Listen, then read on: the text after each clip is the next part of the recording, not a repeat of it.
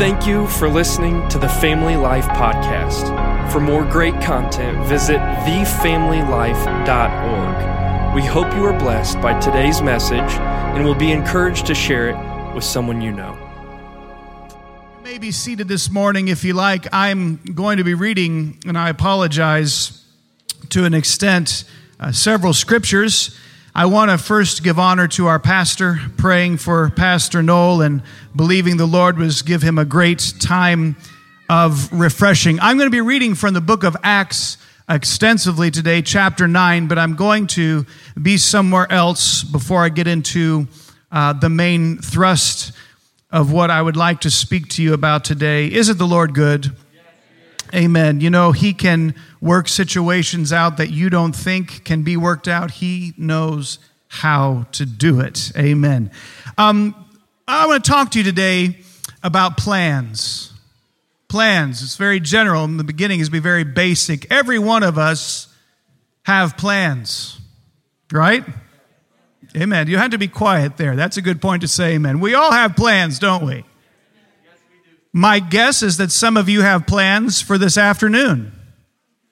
My suspicion is that many of you have plans for the rest of the day. All of us have plans for the week, maybe for the year.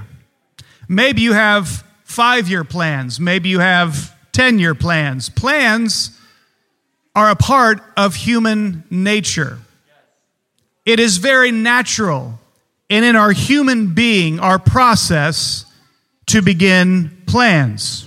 This is why the book of Proverbs is so full of descriptions about plans. Sometimes they're thoughts, sometimes they're imaginations, sometimes they're ways. But I want to read a few verses about plans before I get to the book of Acts today. The preparations of the heart in man and the answer of the tongue is from the Lord. All the ways of a man are clean in his own eyes, but the Lord weigheth the spirits. Commit thy works unto the Lord, and thy thoughts shall be established. And what the writer is saying there is that there are ways in our mind that seem absolutely right. They are plans. There are thoughts that are well put together, and God will bless them. He will establish our thoughts as long as we are in His will and His mind.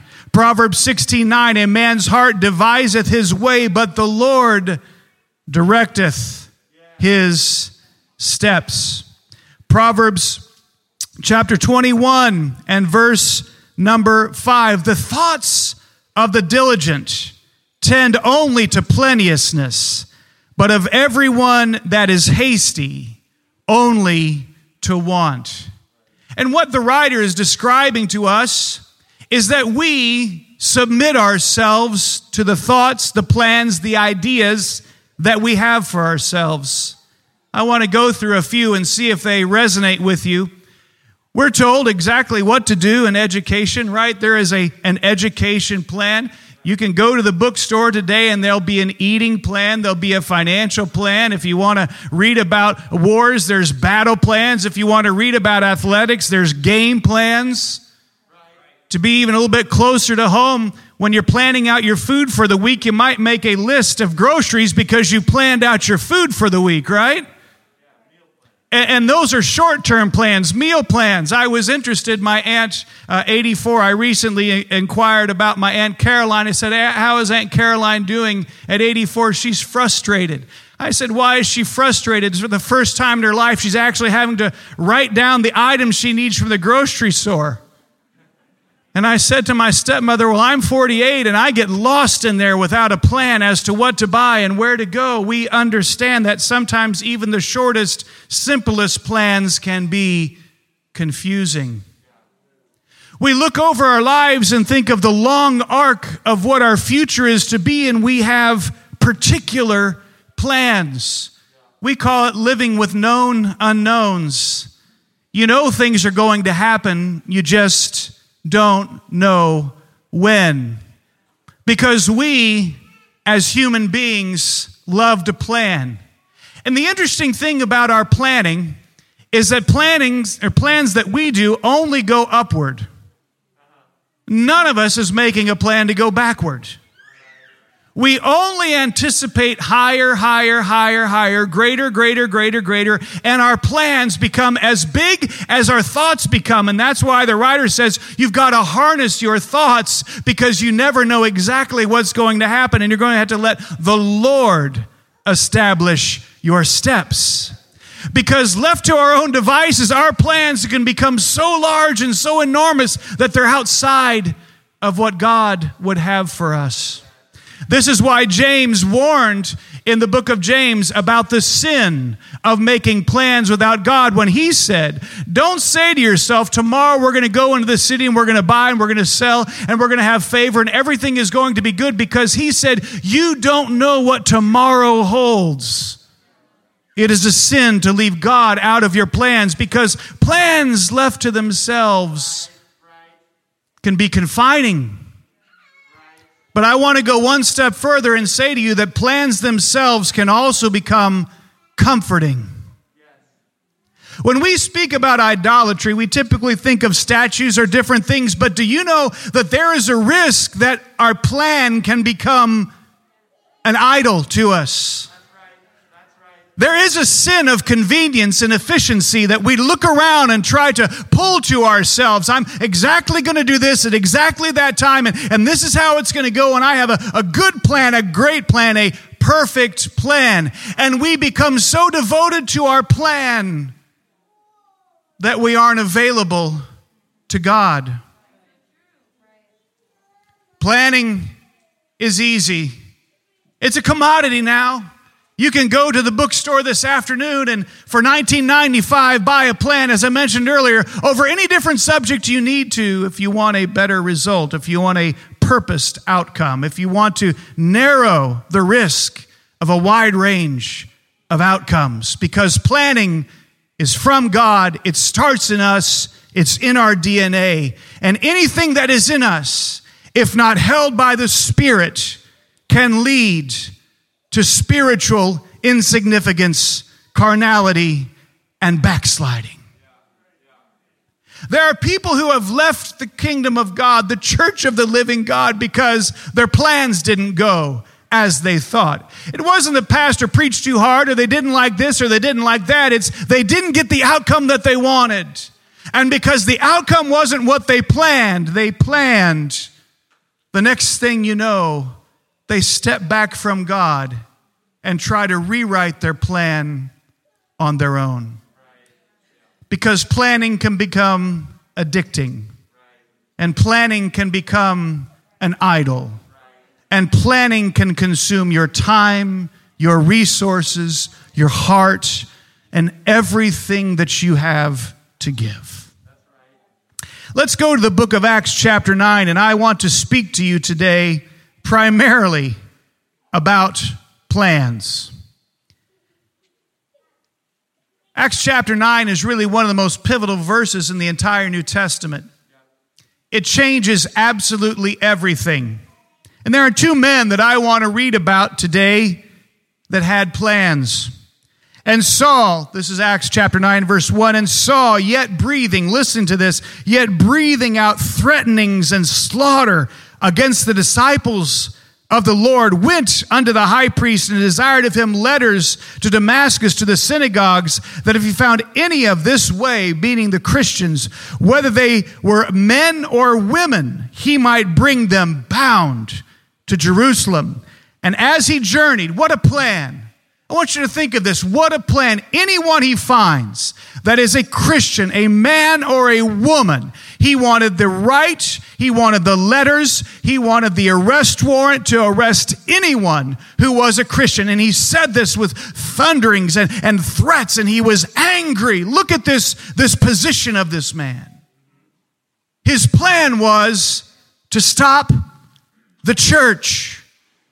His plan was to stop the gospel, the miracles, the deliverance, the preaching of Jesus. His plan was to put an end to what he described as heresy. And as he journeyed, he came near Damascus, and suddenly there shined round about him a light from heaven. And he fell to the earth, and he heard a voice saying unto him, Saul, Saul, why persecutest thou me? And he said, "Who art thou, Lord?" And the Lord said, "I am Jesus, whom thou persecutest. It is hard for thee to kick against the pricks." And he, trembling and astonished, said, "Lord, what wilt thou have me to do?" Here is a man who in just a few moments of supernatural interruption goes from anger and complete commitment to stopping a church, to stopping the disciples, to stopping the preaching, the miracles, and everything. His anger was so enraged in him, he went outside of what he normally had to do. He had just seen Stephen that was stoned because as the first martyr, he knew what this was about. He knew how serious the Christians were about their faith. They weren't worried about a bad political scene, or they weren't worried about a meme or a commercial or anything like that. The persecution was intense. We don't even know what persecution is, my brother and my sister. We complain about light things, but the reality is the church has faced much, much more difficult times. And Jesus said, by the way, for his name's sake, we would be hated of the world. We've had a pretty easy go, but the truth is that in this time, in this particular scenario, when the Lord spoke to this man, the first response from this man who had a plan to stop the church was, "Lord, what will thou have me to do?" It wasn't turn down the light. It wasn't letting me go. It wasn't, I just want to be free. I'm scared. I'm nervous. The first response was, "Lord, what would you have me do?" Because even the worst intentions and the people who tried to destroy the church found themselves coming completely against a wall. And the Lord said to him, "Arise and go into the city, and it shall be told thee what thou must do." And the men which journeyed with him stood speechless, hearing a voice, but seeing no man. Because when God saved Saul, when God gave him this first call to his salvation, it was an absolutely monumentous moment in the time of the book of Acts, because we had the man who was trying to stop the church stopped in the middle of his actions. A man with a plan was completely humbled.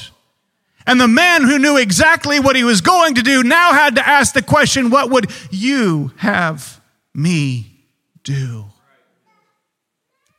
When was the last time you said to God, "What would you have me do?" Sinners arrested in the middle of what they're doing give out that call, "Lord, what would you have me do?" My question this morning is, when was the last time we said, "Lord, what would you have me do?" We know then that at the same time, Saul, the Bible says, arose from the earth, and his eyes were opened. He saw no man. We understand that he was led by the hand into Damascus, and he found himself in a room. At the same time all this was going on, this miraculous change in Saul's life, this moment where he meets the Savior, and the Lord, who he knew in Hebrew would be Lord, said, "I am Jesus," a tremendous moment for the mighty God in Christ doctrine. When we see this going on, everything that's happening in this man's life, down in the city, we see another man, a man by the name of Ananias. We don't know much about Ananias other than Paul in Acts chapter 22, when he was giving the report of his testimony, said that Ananias was a devout man of the Jews. He was a man of good report. We don't know much about Ananias. We do know that he lived a life that had a good report. We do know that he was a devout man. We do know that he probably had some ups and some downs like everyone else. But something kept this man Ananias in Damascus. Some type of lifestyle, some type of plan for life kept this man Ananias in Damascus. And we do know this. I don't know what he was doing that day. He might have been in prayer meeting. He might have been in an argument with his wife. I don't know what Ananias was doing at this moment and at this time. Because plans are long-arcing and big, but daily events happen. Everybody say amen? Daily events happen. what we do know is this: while God was dealing with Saul on the way to the city, inside the city there was a man whose plan was to be a good man, a devout man, to live for God, to be a man of the Jews. And the Bible says that the Lord in a vision said to Ananias, now I want you to notice something. Visions don't always come at the most convenient times. We would love to think that they do. Lord, wake me up in the middle of the night with a vision. Right when I'm at the peak of sleep, not in my deep sleep. Or Lord, give me a vision in the altar service so I know exactly what to do. Make this vision easy. Make this next spiritual step clear. Make this next spiritual step forward so easy and so clear and so complete that I cannot make a mistake. Because nobody wants to make a mistake, and certainly not spiritually in front of everyone. And so Ananias is there, and he says something that we would all say, right? He says, I am here, Lord. I don't know where he was at. I don't know what his location. All I know that in his heart, in his spirit, in his mind, when the Lord sent him a vision, all Ananias had to say was, whatever I'm doing, I'm going to stop. I'm here, Lord. I might be sitting down, writing down and plotting out the chart of my plans, but I'm going to step away. I'm here, Lord. I may be right in the middle of doing something that's going to be of great success to me. I'm here, Lord. Whatever he was doing, wherever he was at, he was willing at that moment to step aside and say, I am here, Lord. I wonder how many of us have been challenged by the inconvenience of the Lord giving us a vision, speaking to our heart, speaking to our mind, and we're willing just to say, I'm here, Lord, I'll put everything down. But putting everything down might change your plans. And that's why we have to be very careful about being addicted to plans.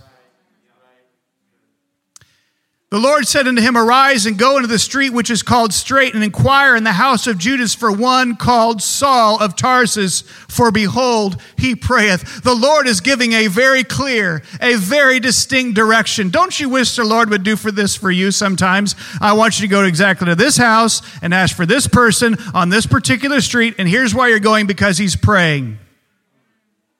Most of the time we wonder, okay, God, what is next? What is this? What is that? I pray sometimes that God makes things so clear for us that we can't waver. But Ananias has seen in a vision this man, and the Lord says, and has seen a vision of a man named Ananias coming in and putting his hand on him that he might receive his sight. And then Ananias, a man that was willing just a verse before to say, I am here, Lord, said this, Lord, I have heard by many of this man, how much evil he hath done to thy saints at Jerusalem. Now, Ananias he's a shining figure here in the book of Acts, right? I mean, we're getting ready to see something really amazing happen. But when I read about Ananias, I see the real sincerity and the fear that many of us would probably have. In one verse, we're ready to say, I'm here, Lord. Right. Yes. Bring the vision on. I'm ready. I've been praying about this. I am ready to do whatever you want me to do. I'm ready to submit myself, whatever.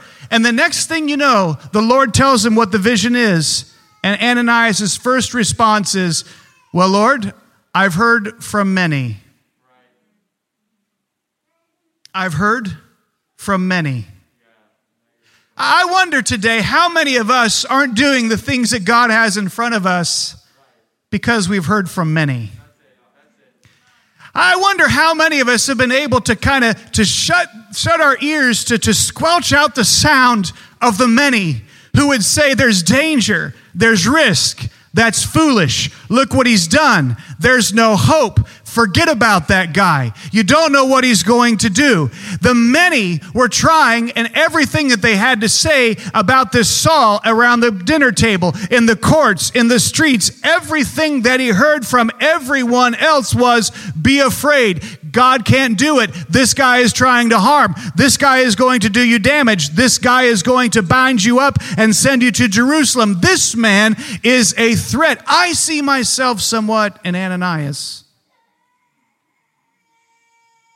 Because I'm not so sure that if I was in the same situation that I wouldn't have some questions about the assignment that was in front of me. It wasn't my plan, God, to go down and lay hands on the man who's trying to destroy the church. I was just trying to be good and devout and have a good reputation, and a few people like me, a few people not like me, but that works out in the end. I'm trying to lead a quiet, peaceful life, and now you're asking me to put my life in danger? Sometimes the voice of many cloud the voice of God. How easy it is to take general consensus, public opinion polls. If you follow me around one day, you might think he's doing great. If you follow me around the next day, you might think, who is this person? And depending on which day I'm being reported on, the words of many might turn into something that I don't want. And what happens then is people begin to have doubts and fears about the future and concerns. Now we find ourselves in an assignment that is big. Hadn't happened before, won't happen again. This man's one moment in time. But the Lord said unto him, go thy way, for he is a chosen vessel unto me to bear my name before the Gentiles and kings and the children of Israel, for I will show him how great things he must suffer for my name's sake. Lord, I would really much rather tell him how great things are going to be. I would really love to tell Saul, who's going to become Paul, that he's going to write more than half the New Testament. He's going to found churches. He's going to preach. There's going to be miracles. He's going to cast out devils. He's going to shake off snakes. But I'm supposed to go there so that he knows what he's going to suffer. Right. Think about it. First, I'm scared, and now my message isn't that exciting. It's not what I planned on a Tuesday morning at 9 o'clock. It's not what I planned at age 45. It's not what I planned at age 55. It's not what I planned at age 25. Lord, what you're asking is bigger than me. It's scary. It doesn't make sense because my plans don't point that direction. And I'm addicted to my plans. Ananias went his way, entered into the house, and putting his hands on him, and I've always loved this. Saints of the Most High, how do we address new people that come into the church? Brother Saul, the Lord, even Jesus, that appeared unto thee in the way as thou camest, hath sent me, that thou mightest receive thy sight and be filled with the Holy Ghost. And immediately there fell from his eyes as it had been scales, and he received straight forthwith and arose and was baptized. You can read about that in Acts chapter 22 when he's defending himself. And when he had received meat, he was strengthened. Then Saul certain days with the disciples at Damascus. So the man who started with a plan to destroy the church ended up having meat and recovering and strengthening with the same people he had planned to arrest. Because sometimes, hear me, sinner, your plan can be so put together, your plan can be so detailed, and God is not a part of it. But I've come to tell you, and this isn't 1970s Pentecostal preaching, this is the word of the Lord, God can interrupt your plan.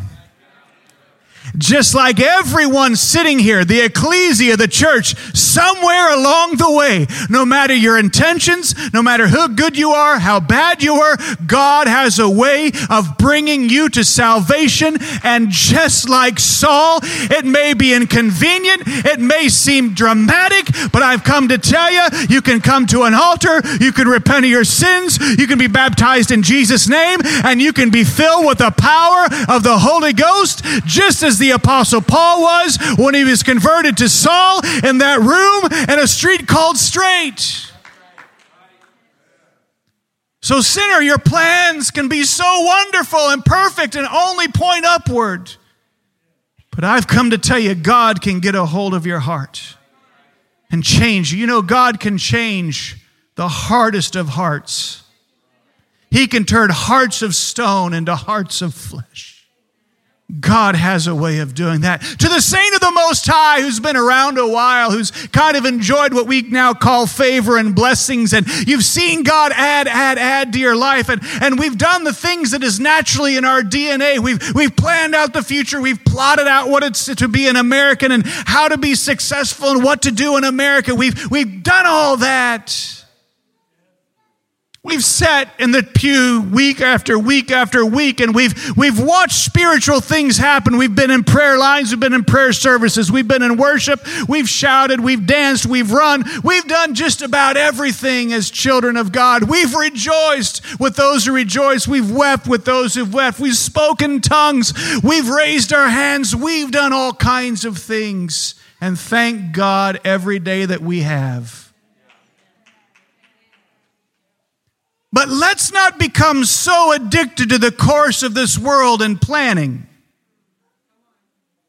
that we can't say, I'm here, Lord, when God asks us to do something that is completely out of the norm. I want to tell you that God may not do this every day of your life. And sometimes we mistake that. We call that discontinuous change. Something that happens only a couple times in your life, but when it happens, it changes things forever. My brothers and my sisters, you may be just like this man Ananias, minding your business, and one day, when you least expect it, the Lord may come into your mind, to your heart. It may come to you by a vision and say, I want you to go down and pray for that person. But Lord, I don't want to pray for that person.